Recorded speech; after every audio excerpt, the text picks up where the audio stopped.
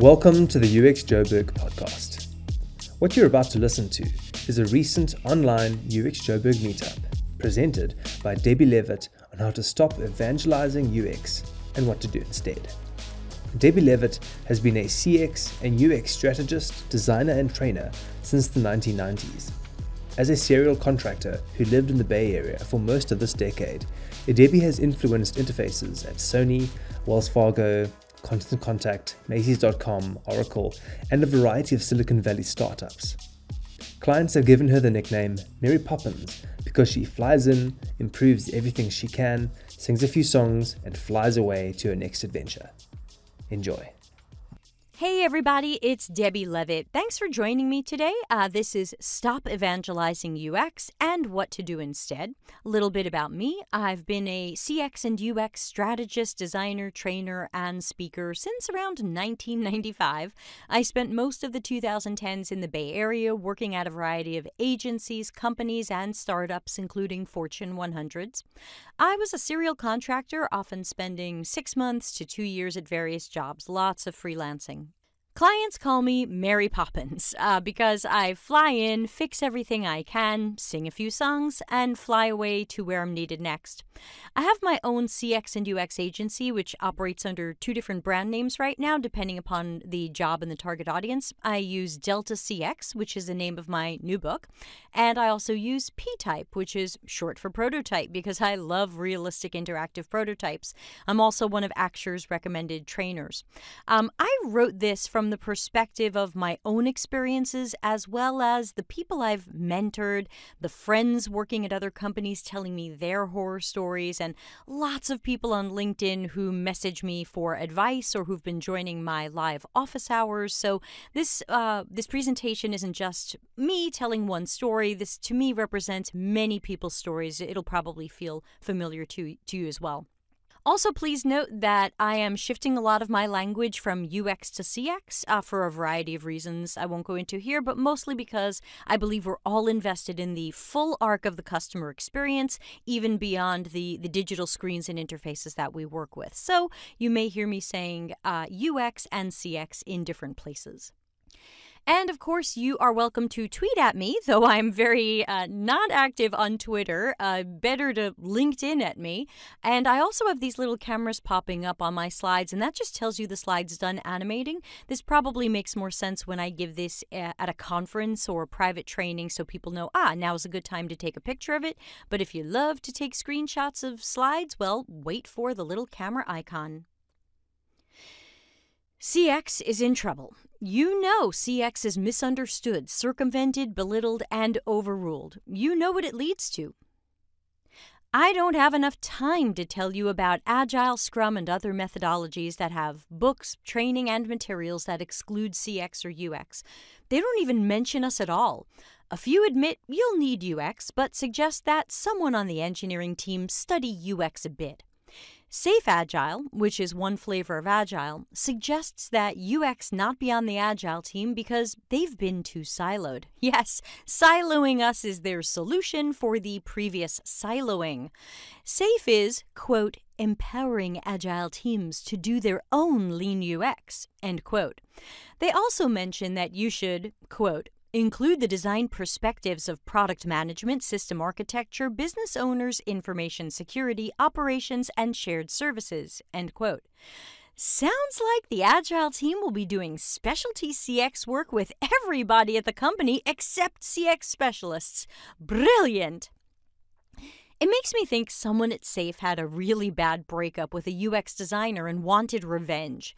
This is the tip of the iceberg of the problems you know are happening at workplaces.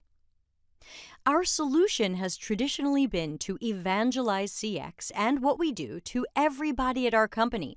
I see job descriptions that require CX evangelism. That tells me people at this company don't understand or respect CX. Good luck working here. No other role at your company spends time and effort evangelizing themselves the way we do. Developers aren't making PowerPoints to explain why it's important to hire qualified developers and let them write code. QA isn't holding meetings to teach everyone the importance of testing software. It's just us, and it's making us look weird and whiny. It's not working. There are many things people don't want to be sold: a new religion, going vegan, and the value of CX. So I'm trying something new. I wrote a 2-day workshop aimed at non-CX roles, and I created short conference session versions that run from 30 minutes, my minimum viable presentation, to an interactive 2-hour workshop. Since October 2018, I'm presenting at DevOps, engineering, and agile conferences to a non-CX audience. These are engineering managers, developers, QA, product managers, project managers, some business analysts, and some agile coaches. I wanted to see if I could write a program that didn't come off as CX evangelism, but would help them understand CX better, see why it's something important that must be done by experts and specialists, and give them concrete how-tos on properly integrating CX into processes. I'm possibly the only CX conference session they've ever seen that didn't try to teach them to do CX work.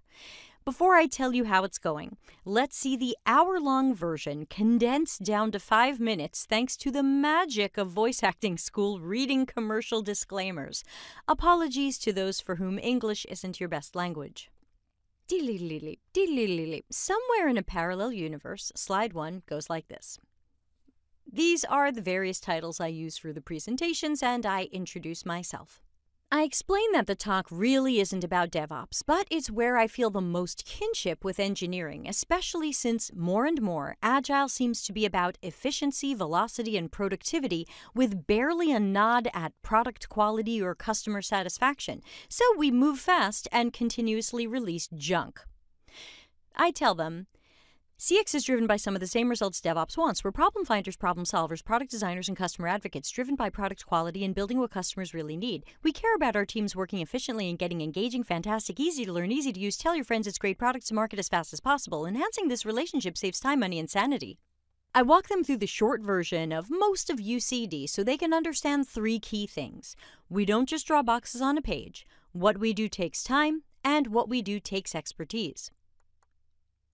I explain that their current process is probably to build what a CEO or product manager wants, QA it, get it on a server, and wouldn't you know, that person sees it and changes their mind. Now you have to rebuild, retest, cycle. If CX were correctly integrated, the process would look more like what's on the screen, and changes of mind can be okay during CX since it's easier for us to change wireframes or prototypes and retest than to have devs rebuild. I introduce my model, the 4 Horsemen of Bad UX, registered trademark, now also the 4 Horsemen of Bad CX, trademark. And they are frustration, confusion, disappointment, and distraction. It's a great model, especially for non-CX people, to see when UX is bad and when customers might be struggling, to be able to predict that better, to understand it better, and have some words that they can use to categorize what might be going on. Frustration, confusion, disappointment, and distraction. And that, of course, is a note to us that this is something we really should fix before engineering builds it and it gets released to the public. I have a section on lean where I explain minimum viable product versus the minimum valuable product approach CX often takes. And I say, take it from Eric, Mr. Lean. Even if you're not doing lean, he said, what if we found ourselves building something that nobody wanted? In that case, what did it matter if we did it on time and on budget? Go to lean and minimal and you might be building what nobody wants. Your CX expert can help product and engineering prioritize stories and features to find that balance. Nobody puts CX in the corner. I have many slides on how CX and Agile work together. This slide explains all the areas we can fit into an Agile process, from the portfolio level, where we are hopefully killing early ideas that have no customer value, to being on the Agile team, a true partner and collaborator, and sprinting along with them. I talk about how CX works into sprints and other flavors of software dev, whether or not they're using SAFe. And we absolutely must estimate our own time. People who don't understand what we do, why, or how it's done should definitely not be estimating our tasks, time, budget, resource, and other needs. I explain that sometimes CX seems like big design up front, and there's nothing wrong with that if you let us estimate our own time. I tell them, When a feature is newer or larger, we might need to do research, and we should always be doing testing. Yes, these should happen up front. What dev team wants to build something that hasn't been finalized might still change. If the project is something smaller than a full customer workflow, of course we can be nimble and we need less time. Not everything CX does requires a giant runway, but product, project, and engineering must be prepared for when a feature calls for that. I tell them the story of Skype's 2018 announcement that they would redesign the redesign they just did because customers didn't like or want the new features. How can such a big famous company burn tens of millions of dollars, reportedly, on something that alienated customers and be surprised by this? Why didn't this project get killed or pivot earlier? I tell them, we can know up front. There's no longer a good reason or excuse to just build it, just ship it, and then find out later it's a disaster. Companies can save heaps of time, money, staff resources, and customer agony by integrating the full CX process. Your CX department would have known at multiple points that the proposed new design and features were overcomplicated, lacking simplicity, cluttered, and difficult to navigate, and completely undesirable to customers. If CX is a bottleneck, you need to hire more and the right people, not expect us to train engineers to do our jobs as Agile and Scrum books suggest. I talk about how you can measure how things go before and after your CX revolution, both internally and externally. Externally relating to customer satisfaction, conversions, app ratings, and other metrics. Internally, like, I bet developers will be able to estimate their time more accurately when working from vetted CX designs versus estimating from user stories or a description of what we're building. I close by reminding them that what they have been doing or have tried in the past might not be CX to a CX expert. Many non-CX roles are creating methodologies that mostly belittle, downplay, or remove CX specialists, and companies trying them are finding those don't work. It's time to try again and get this right by correctly integrating qualified CX practitioners and processes. And scene. You can learn more about the training at deltacx.com/dev-and-UX. I don't ask for empathy anywhere in my presentation. I also don't say design thinking. I don't say, don't you even care about real users?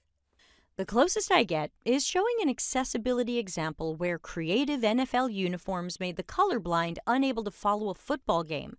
That example works if you're capable of sympathy, even if you're low on empathy.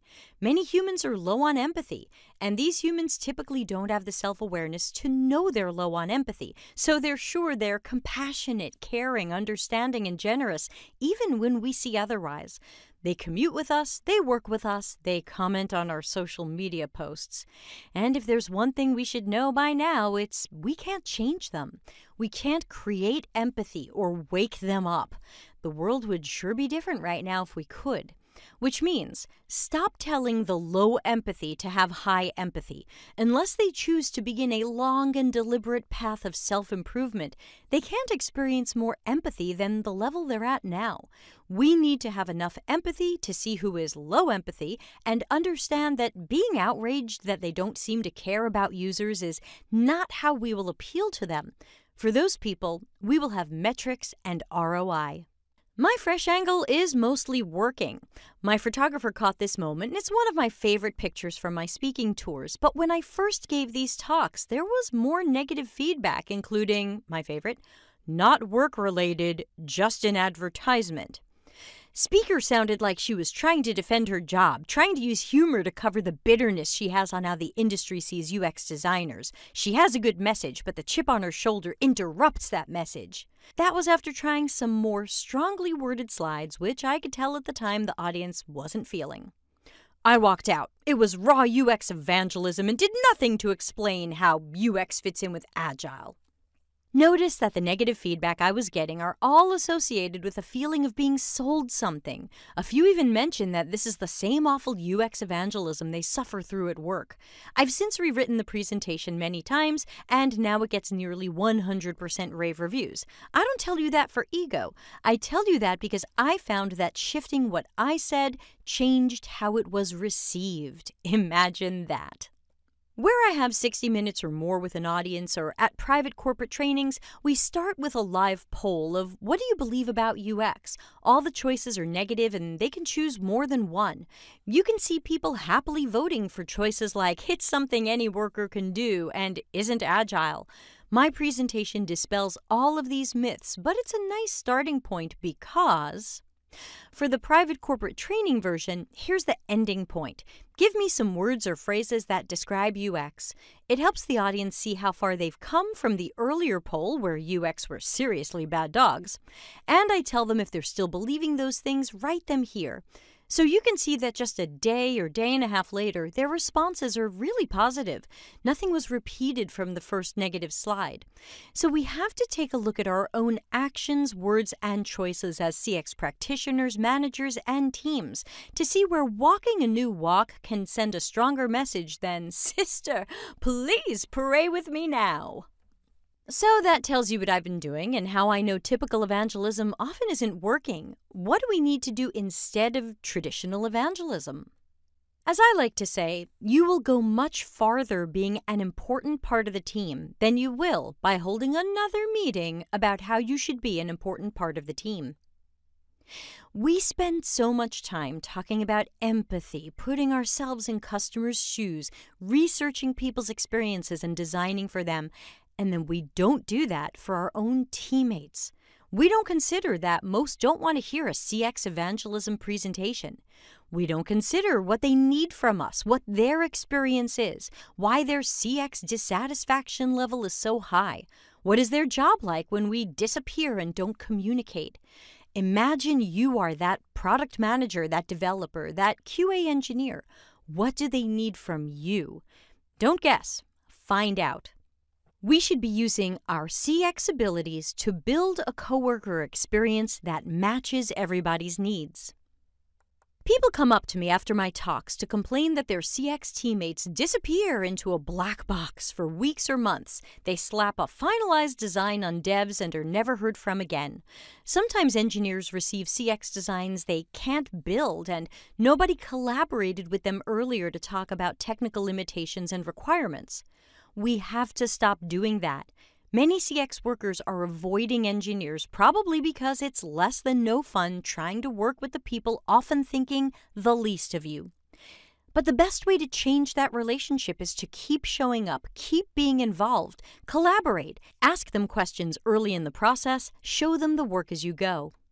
Give cross-functional teammates all the documents that are fit to be passed around outside the CX team.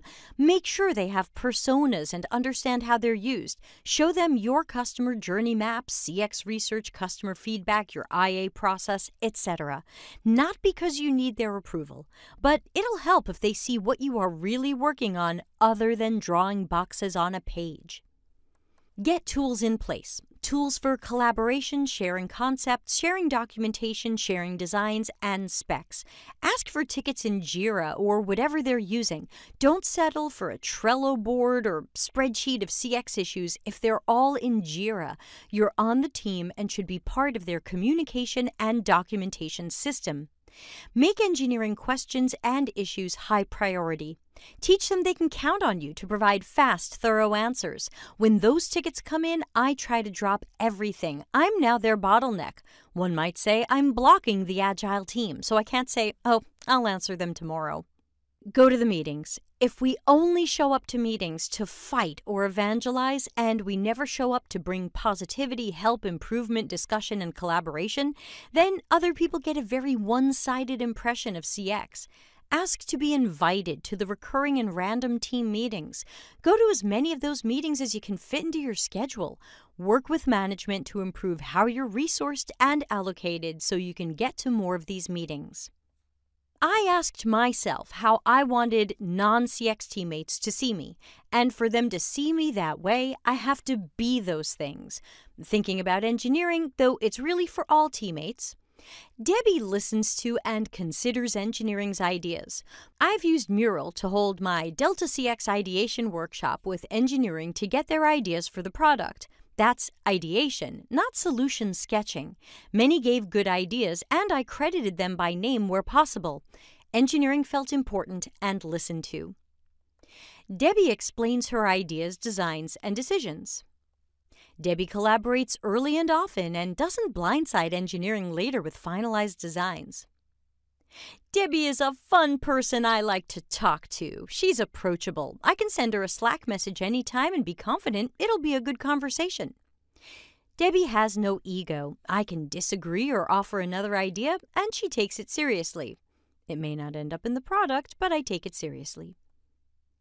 Debbie makes engineering feel included. Debbie has made engineering see the importance of CX by solving small and large things quickly so their work wasn't delayed. You know what tells teammates these things better than another meeting on how great CX is? When I am these things, daily, consistently, hourly. When you tap into what your teammates need and meet or exceed those expectations, you don't need to evangelize. They will become your advocate. Walking the walk, who we hire. I'm teaching non-CX roles that there are 3 ingredients to CX success in their company. The business must value the user versus what it thinks it can do to make a quick buck. The company and teams must respect CX, which means giving it the time and budget it needs to do the work. And finally, who is doing the CX work? If the BA is doing wireframes, the product manager is sketching designs, or the engineers are just building the product after they asked the customers what they wanted, this isn't CX. It's not CX when they do our work, and it's not CX when we assign work to the wrong people. There are 2 types of creative workers. I call them short-order cooks and interface scientists. Short-order cooks do their best work when you tell them exactly what you want. You have the solution or design idea, you just need the pair of hands to put it together for you. Please just wireframe what our competitor does since we're ripping them off. You want bacon and eggs? Here are delicious, perfectly cooked bacon and eggs. Interface scientists do their best work when you bring them problems, questions, pain points, customer feedback, and data. Don't bring them prescribed solutions, and they're not your pair of hands just wireframing what someone else wants to see. Interface scientists, think of them as experienced scientists, do their best work when they're involved in the problems, questions, pain points, customer feedback, and data. Don't bring them prescribed solutions, and they are not your pair of hands just wireframing what someone else wants to see. Don't even ask for bacon and eggs. Tell us about how customers are having trouble selecting breakfast. We'll cycle through research, concepts, testing, and iteration to find the best executions of the best ideas. All CX hires, including visual designers, should be interface scientists. We don't want order takers. They must be problem solvers and critical thinkers. We must stop hiring short order cooks and expecting great CX research, design, testing, and process to come from them. Here's a job description at a Fortune 100 company for a senior UX designer. I found out from the recruiter that this job was actually to lead a new mobile UX team to fix this company's one-star app. I loved the idea of a senior title and senior pay with leader managerial work. Thanks! Okay, so they want at least 6 years of full UCD, including research and testing. Sure. They also want high-fidelity prototyping, meaning you must have the prototyping subspecialty and you must be a visual designer, or at least be able to work with an existing design system. I also love the idea that while leading a mobile CX team fixing a very broken app, you're gonna have spare time because CX doesn't take long, right? Well, swallow your coffee because this job also requires that you be a professional illustrator, a subspecialty in the art world. This goes way beyond Purple Unicorn. I learned that the hiring manager is a visual designer. Is that 100% bad all the time? No, there are some visual designers who get CX and manage it well. But when that design manager doesn't get CX and requires CX workers to be experienced and talented artists, we're killing the top of that pyramid. We might be placing less qualified people into important jobs. I asked the recruiter if the hiring manager would consider getting everything he was asking for minus the illustrator, since that's not really relevant and it sounds like the person getting this job wouldn't have side time anyway. The recruiter said, no, we need an illustrator. I'm not an illustrator, but I would have done an awesome job in that role if they had allowed artwork to be done by someone with talent and time. So why would this senior UX designer job probably go to a great illustrator? Let's talk about what I call the gate. The gate is that one quality, maybe two, your job requires where it won't matter how great candidates are at everything else. If they don't have this, the gate doesn't open. You need to be an illustrator. You must have military clearance. There's nothing wrong with having a gate, but I'm suggesting that we stop making art talent the gate for CX jobs that aren't visual designer jobs. If you can't consider someone because they don't have the right security clearances, okay, that's a deal breaker. But we must stop excluding CX specialists from CX jobs because the gate is art school stuff: typography, color theory, visual design, branding, logos, illustration, etc. Someone recently told me that they were rejected from a UX researcher job specifically because they couldn't show a visual designer portfolio. Your gate is broken. If we want to teach others at our company that CX is a unique specialty, we have to hire as if it's a unique specialty. We can't give the junior graphic designer some wireframing and then expect others to see that CX is a formalized discipline for specialists. Sure looks like anybody can do this.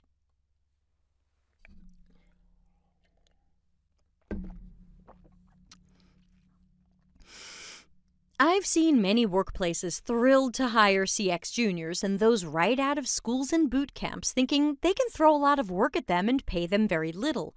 More than anything, these juniors need mentoring and coaching. They need work reviews and help leveling up. They need help with soft skills like presentations, knowing when to pick battles, and how to wage small wars as a customer advocate. They also need to learn the lawyer-like skills CX experts have developed. What message do we send when we hire only or mostly juniors and entry-level people and expect expert-level work? Hey, you can do a CX job with no experience. We don't even need other people on this team. In which other department do they hire 1 or 2 recent grads to do all of the specialized work? Walking the walk, management and leadership. We need strong CX leadership. Management needs to work with managers from the product and project departments to make sure that CX is brought in during the earliest planning of epics, features, and stories. If CX isn't at that table from the first conversation, we will all be surprised later when we are given junk projects that waste company time and money while building something CX knows the customer really doesn't want or need. Whenever I'm doing my Dev and UX Talk Live, I ask the room, hands up. How many of you knew the product was crap while you were coding it? Pretty much everybody raises their hands. We must collaborate early with portfolio and project planning to make sure we're headed for products that solve real customer problems for real customers. Management needs to work with leads from other departments to make sure they let CX do their job. Agile Manifesto Principle number 5. Build projects around motivated individuals. Give them the environment and support they need and trust them to get the job done. Managers, don't push people to be jacks of all trades. I once met a manager at an event who proudly told me he was making all of his artists learn coding. Okay, did they want to learn coding? He told me that didn't matter. Artists should know how to code. So I asked, how do the developers feel about the quality of their code? Is your artist's coding saving time for engineering or wasting their time because they have more stuff to look at and fix and deal with that maybe doesn't meet their standards? He blinked at me a little and walked away. Let CX specialists do CX work. The days are busy enough. Play to people's specialties and strengths. I'm for people expanding their skills if they want to do that, but not because we gave them a surprise job description change, especially one that creeps into the territory of other specialists at the company. We hate when other teams try to creep into our specialties. If you're working from a design system or you're a great visual designer, it can be fast and easy to work in high fidelity, but please consider more medium fidelity work. It helps teammates see that CX architecture isn't visual design and that the two can be separated. We can work on the blueprints of the house before it gets its interior design. And if it doesn't test well, the time spent on the visual design might have been semi-wasted. Great visual design can't save poor CX and shouldn't mask it. I know some of you disagree with my separations of visual design and other CX tasks, and that's okay.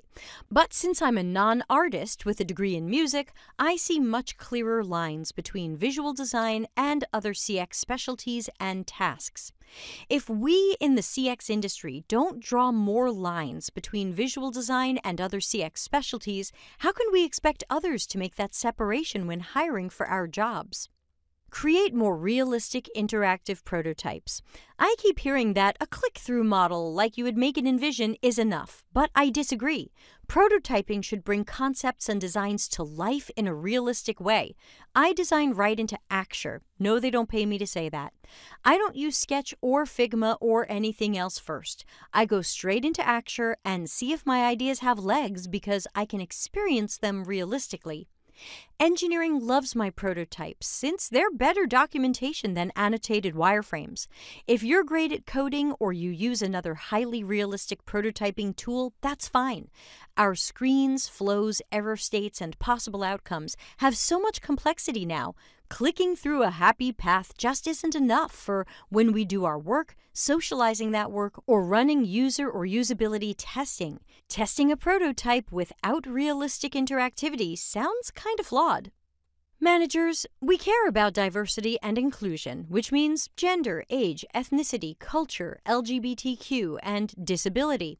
Consider more remote workers as part of your commitment to diversity and inclusion. I used to hear that CX has to work in offices because we like to whiteboard. Now we have tools that can allow people who work from home or are remote to be part of these things. If you are truly about diversity and inclusion, and if you really want to find the best talent, then please look beyond the people who can physically appear in your office. If people need to be in certain locations, like for a research project, fly them in. Managers, watch for people being set up to fail. Whenever I'm giving this talk at a conference or as a private training, I say, hands up, how many of you have ever felt like you were being set up to fail or you were sure you were being set up to fail? Most of the room raises their hand. If you tell your manager you're being set up to fail and they don't get it or can't seem to help, start interviewing. Management needs to check that every cross-functional team a CX practitioner is being assigned to knows what CX is. I've been on project teams who wanted final wireframes 2 days after kickoff. I was on another team where at kickoff, nobody understood who would design this feature. The engineering lead volunteered. Hi, I'm your UX architect. That was my title. Does anybody know what I do? No? Does anybody know what UX is? No. Okay. Many of these sound like they need evangelism, but remember from my new workshop that there are better ways to explain CX than the approach we've been taking. It needs managerial intervention and follow-through. It needs department-level and project-level strategy that goes way beyond, we will evangelize UX. For some of you, my next slides might be controversial. They're about things that concern me, but I know none of you are sheep. You're smart. You're critical thinkers. You have empathy. So I ask you, don't just dismiss these suggestions. Please think critically about them. Let's say our company has a product challenge. We need to research, design, test, and iterate on something important to the strategy of this company or brand. There's a lot at stake. We might want to call in a big consulting company, or we've been hiring some great people and we want our workers to handle this. In my world, and let's imagine I work at your company, I want that big product challenge given to me and my team. I want to research the heck out of it. I want to talk to everybody, customers, customer support, sales, marketing, product, engineering, stakeholders. This is a big challenge, right? And we're gonna approach it strategically and thoroughly. After mountains of research, we want time to prototype, test, and iterate. Rounds and rounds of it. We must go for quality over speed. Don't give me a week or two for this. This is a serious product or service question at our company, right? I'm putting the band back together and we are going to be low-ego CX action heroes. But lately, what actually happens at some companies instead? What ends up happening is often a design sprint or a team saying they will use design thinking. Hey, we can solve this in a week. We'll just do some exercises. Is it really being solved? And in a week? Design thinking. Do you and other people you know have the same definition of it? Did the person awarding your design thinking certificate judge your ability to empathize or your ability to sketch and prototype reasonable solutions? Or were each of these steps treated like a checkbox? Empathize? Check. Did it. Understand the problem? Yeah. Check. Got that done. Our work is about depth and quality. It's not about checking tasks off a list regardless of how they were done. It's about building a customer journey map because we interviewed and observed the customers. We know what their journey was. We don't guess or crowdsource the journey map based on imagining what customers might do. Our company and projects are too important to be left to guesses and assumptions. This was going around LinkedIn as the UX process, albeit in Portuguese. You can recognize this as the steps of design thinking, including a mini Olympics of possible technologies, user needs, and business objectives. From what I see people posting on LinkedIn, more and more people seem to believe that if they get certified in design thinking, they do what we do. I saw one post saying that design thinking is a framework that boils down designers' and innovators' best traits so that anybody can use them. Just follow the framework and you can do what the best designers do. Let me ask you this. Are the steps of design thinking your process? When you interviewed at your current job, or as you've been interviewing for jobs, and they ask your approach to CX design, CX research, or whatever your core specialty is, did you tell them you do design thinking? And first you create empathy? If I looked at your portfolio of work, is that the process I would see? Why are we socializing, spreading, and training something we don't even do? When you're brought onto a new project at work, do you say to yourself, yes, time to switch into my design thinking mindset? Of course not. You have CX running through your blood and there's no off switch. You can't even walk down one block of a street without seeing the 4 horsemen of CX popping up everywhere in real-life services and digital interfaces. This is the Don't Walk sign in Tilburg, Netherlands. What does this even mean? Don't pee in a burlap sack while waiting for the light to change? Do pee in a burlap sack? The 4 horsemen won this time. Not everybody defines design thinking the way it was defined 10 or more years ago. It's still changing. No matter what it means today or tomorrow, you will still do what you're doing. It's running through your blood, and I can't come up with a trendy name to give it because it's a unique talent that not everybody has. Here's a screenshot from LinkedIn from General Assembly saying empathizing with users isn't just a UX concept. How applying design thinking to code refactoring can lead to a better software experience. The linked article says that before refactoring bad code, step 1, empathize with the audience. Step 2, define the problem scope. Step 3, ideate on different solutions. Step 4, prototype. Step 5, test the code. What did engineers needing to refactor code do before someone told them to use design thinking? I can't imagine saying this to an engineer. They would probably punch me in the face. Here's something else from LinkedIn. It says, we hosted our first ever Kids Think Design workshop. Our suspicions were confirmed. Kids are the best design thinkers around. A company proudly proclaimed that the elementary school kids they asked to imagine how people would live and get around on a newly discovered island were the best design thinkers around. Are they doing what we do? Let's talk about design sprints, which are evolving, if not devolving, fast. Design sprints were originally invented to help startups without CX or UX workers quickly do micro pseudo CX and UX work themselves and decide what they would build for their MVP. Design sprints and the MVP are 2 startup concepts that go well together for startups without UX workers. They're not a great match for non-startups because we have a CX team that knows how to test concepts without coding them and releasing them to the public. We have a product team that knows how to prioritize and create a product roadmap. And why are we trying to model ourselves after startups, a segment of businesses with a 95% failure rate? So design sprints are evolving fast. Design sprints version 1, in short, are a 5-day process where Again, in short, we are understanding the problem, sketching solutions, picking our favorite, prototyping it, and testing it. This is normally done by getting a cross-functional team in a room for a week, and hopefully nobody gets Stockholm Syndrome. We imagine that this is design because we're sketching solutions, and we imagine it's a sprint because it fits into 1 week. And for people who think Agile is all about counting time, then it fits into a week. Great. But simultaneously, there exists version 2.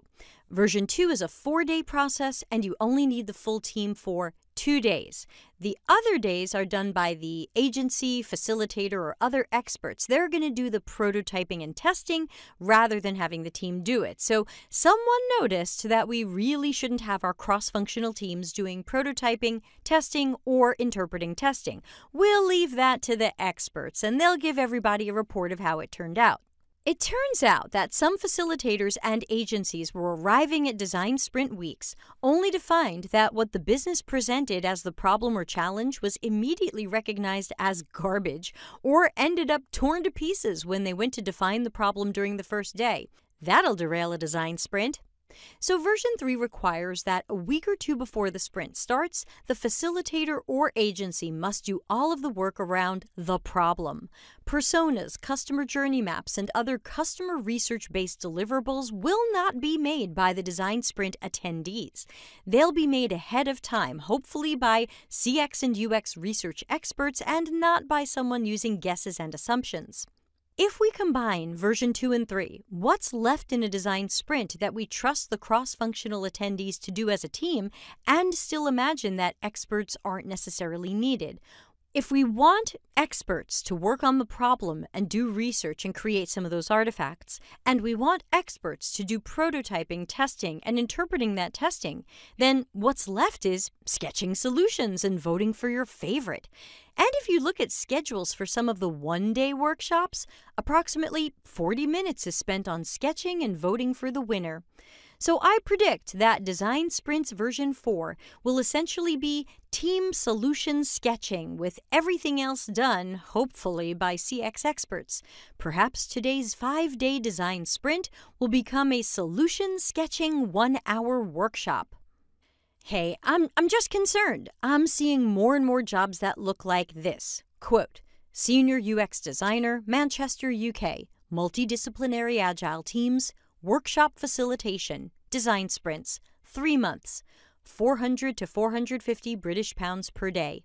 End quote. It claims to be a UX job, but appears to require nothing from UCD. That was the entire job description. But it did mention design sprints. This one only needs you for a few months of workshop facilitation, and then you can please leave. Look, it's my job to predict possible outcomes. I am concerned about the slippery slope. I'm concerned about a term that means everything to some people and nothing to others. I ask that we keep thinking critically about this. There's a UX book out there that is really working hard against us. Here's a quote from that book, though it sounds more like an infomercial setup. Quote, Whether your team does fieldwork or lab work, research generates a lot of raw data. Making sense of this can be time-consuming and frustrating, so the process is often handed over to specialists who are asked to synthesize research findings. You shouldn't do this.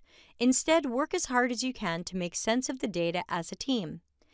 This is one of many strange quotes I could read you from this book. Which of you researchers find research to be time-consuming in a bad way or frustrating? Anybody want to argue that research findings and data are best synthesized and interpreted by the entire cross-functional team? This book claims that it's all about collaboration, but it's not about work done by committee. Yet, their definition of collaboration fits work done by committee. It acts like everyone on your team has equal CX skill and ability, so we can all plan research, undertake it, interpret it, design, test, etc. together. We're never going to get to do anything alone. We don't get to make a single decision. It's the book that Safe Agile adopted when putting us in the corner with a recycle your garbage icon. This book is the second edition of Lean UX. Non-CX roles love it because they were looking for permission to do our work with us because, hey, we used to do all this CX stuff before we hired CX people, and we were great at it. They found that permission and so much more. Or is it less? I know it's been good to find some slice of what we do and to get people to listen to it. It's really the newest form of evangelism. At some companies, it might be successful in getting everybody invested in the customer experience. People who weren't given time or budget to do a 4-week research project maybe now get that thanks to socializing design thinking. At other companies, they might be invested in design thinking, but still think user-centered design is bloated, expensive, and taking too long, and it should be thrown away so we can all do team workshops. So what do I suggest that we do instead? First, get out of the building. Gather the cross-functional team and stakeholders, leadership, and hire if you can get them involved. Have them observe customer interviews and field studies to better understand customers' realities. This has to be better than people staying in the office and guessing at customer experiences and putting more sticky notes on walls. Go watch our customers meet the 4 horsemen of bad CX. I use my own flavor of a 1-day ideation workshop, which collects ideas but requires that each idea be written like a user story. That way, we keep people focused on customers and their real needs. There's no sketching in my ideation workshop, and it can be done on-site or remotely.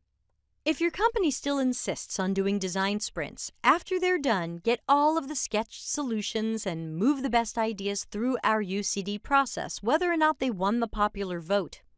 I've seen some companies circumvent CX and try to push the winning design straight into product management or engineering to be released to customers. Make sure design ideas are given to you so that you can shepherd any idea with deep customer value. Any team exercise or workshop we do must have success criteria and KPIs. Calculate the costs and the ROI. Watch workshop outputs. What did they cost in the short and long term? Piles of people in a room for days, plus any work done on any of these sketches afterwards. Those costs can add up. What did these workshops produce, if anything? Why did they fail? Having success criteria and better calculating costs and ROI will shine bright spotlights on when the workshop declares outcomes like, everybody really enjoyed design thinking, or we had camaraderie and stakeholders felt involved. There are many less expensive and more productive ways to have results like that. Shift terms to what you really mean. Talk about CX without evangelizing. Refer to your tasks and processes. Every job at our company is complex. Don't water CX down. Shift away from terms that don't accurately capture or represent what we do. How to get a seat at the table. We can't control which teammates show up at our workplace not knowing what CX is or does, but we can control what we teach them about CX and collaboration. Stakeholders and the business sometimes have low or no empathy for customers, which is why saying customers are having problems doesn't instantly get time and money for CX to fix everything. Our best bet is to tie our work and its outcomes to ROI and the achievement of business goals. But right now, we're just a staff job that looks like we don't make the company money. We're assumed to be a pair of hands that just draws what the BA overprescribed in requirements. If the project is a success, thanks to the BA or product manager that defined what this would be, thanks to the engineering team who built it so nicely, thanks to marketing for coming up with some initiatives and tracking metrics and creating visibility and awareness. Everyone else is the golden child, and nobody even knows what we do. At many companies, this means our new best friend is marketing. They have the business's ear and wallets. They have mountains of goals that we can help them achieve. We'll partner on KPIs and metrics, and they will help us get some of the time and budget we need. Marketing will help us tie business successes to our work. We can also partner with marketing on work they often do now, but shouldn't be doing alone, like designing, building, and maintaining the public website. We can also test copy, emails, and other marketing things so that the public sees the ones that are more likely to meet or exceed goals. Even if marketing wants to A/B test, let's make B a better variant that's been vetted. We're going to make marketing look good, and they're going to make us look good. They will help tie CX to goal achievement and ROI. Some companies complain that CX isn't focused enough on business goals. They're not making stakeholders happy. They're too focused on customers' needs and problems. Well, what's wrong with that? The alternative is building what people don't like or need, and how's that working for us? Why would we do that, even if it made someone's manager happy? Don't fall for that bullying and decide to shift what you do to make stakeholders happier. But also, we shouldn't burn stakeholders at the stake. That's not why they're called stakeholders. But here's the real issue. Why doesn't our diagram look like this? Why aren't business goals and customers' needs more aligned? Or why do they start aligned and end up on different planets once someone has overwritten the requirements? If you really want to be agile, then as you are collecting and interpreting customer feedback, you might have to rethink the product features and roadmap. Agile demands that once you learn you're building the wrong thing, you be agile and shift gears. If the business learns that we're not delivering what customers need, why isn't the business shifting gears and changing their goals? We can't make customers change what they need from us, what problems they'll hope we'll solve, and what tasks they need to accomplish. The business needs to be better aligned with what we hear and know from customers. And again, that's where CX research is going to be hugely important. The more we're guessing, the more we're doing flawed research, or the more we're avoiding research, the less we know about our customers. We need partnerships, like with marketing and some fresh allies who can help us push these transformations. We'll need to work more closely with business analysts so they can get out of the habit of overwriting the requirements and turning us into short-order cooks. We can improve our CX world. I'm not the only person out there saying these things. If enough of us speak up and act on what's going wrong, we can hopefully push our boat out in a new direction. Be very mindful of where you are silent and where you speak up. Speak up unemotionally and respectfully, as I find that makes more people pay attention.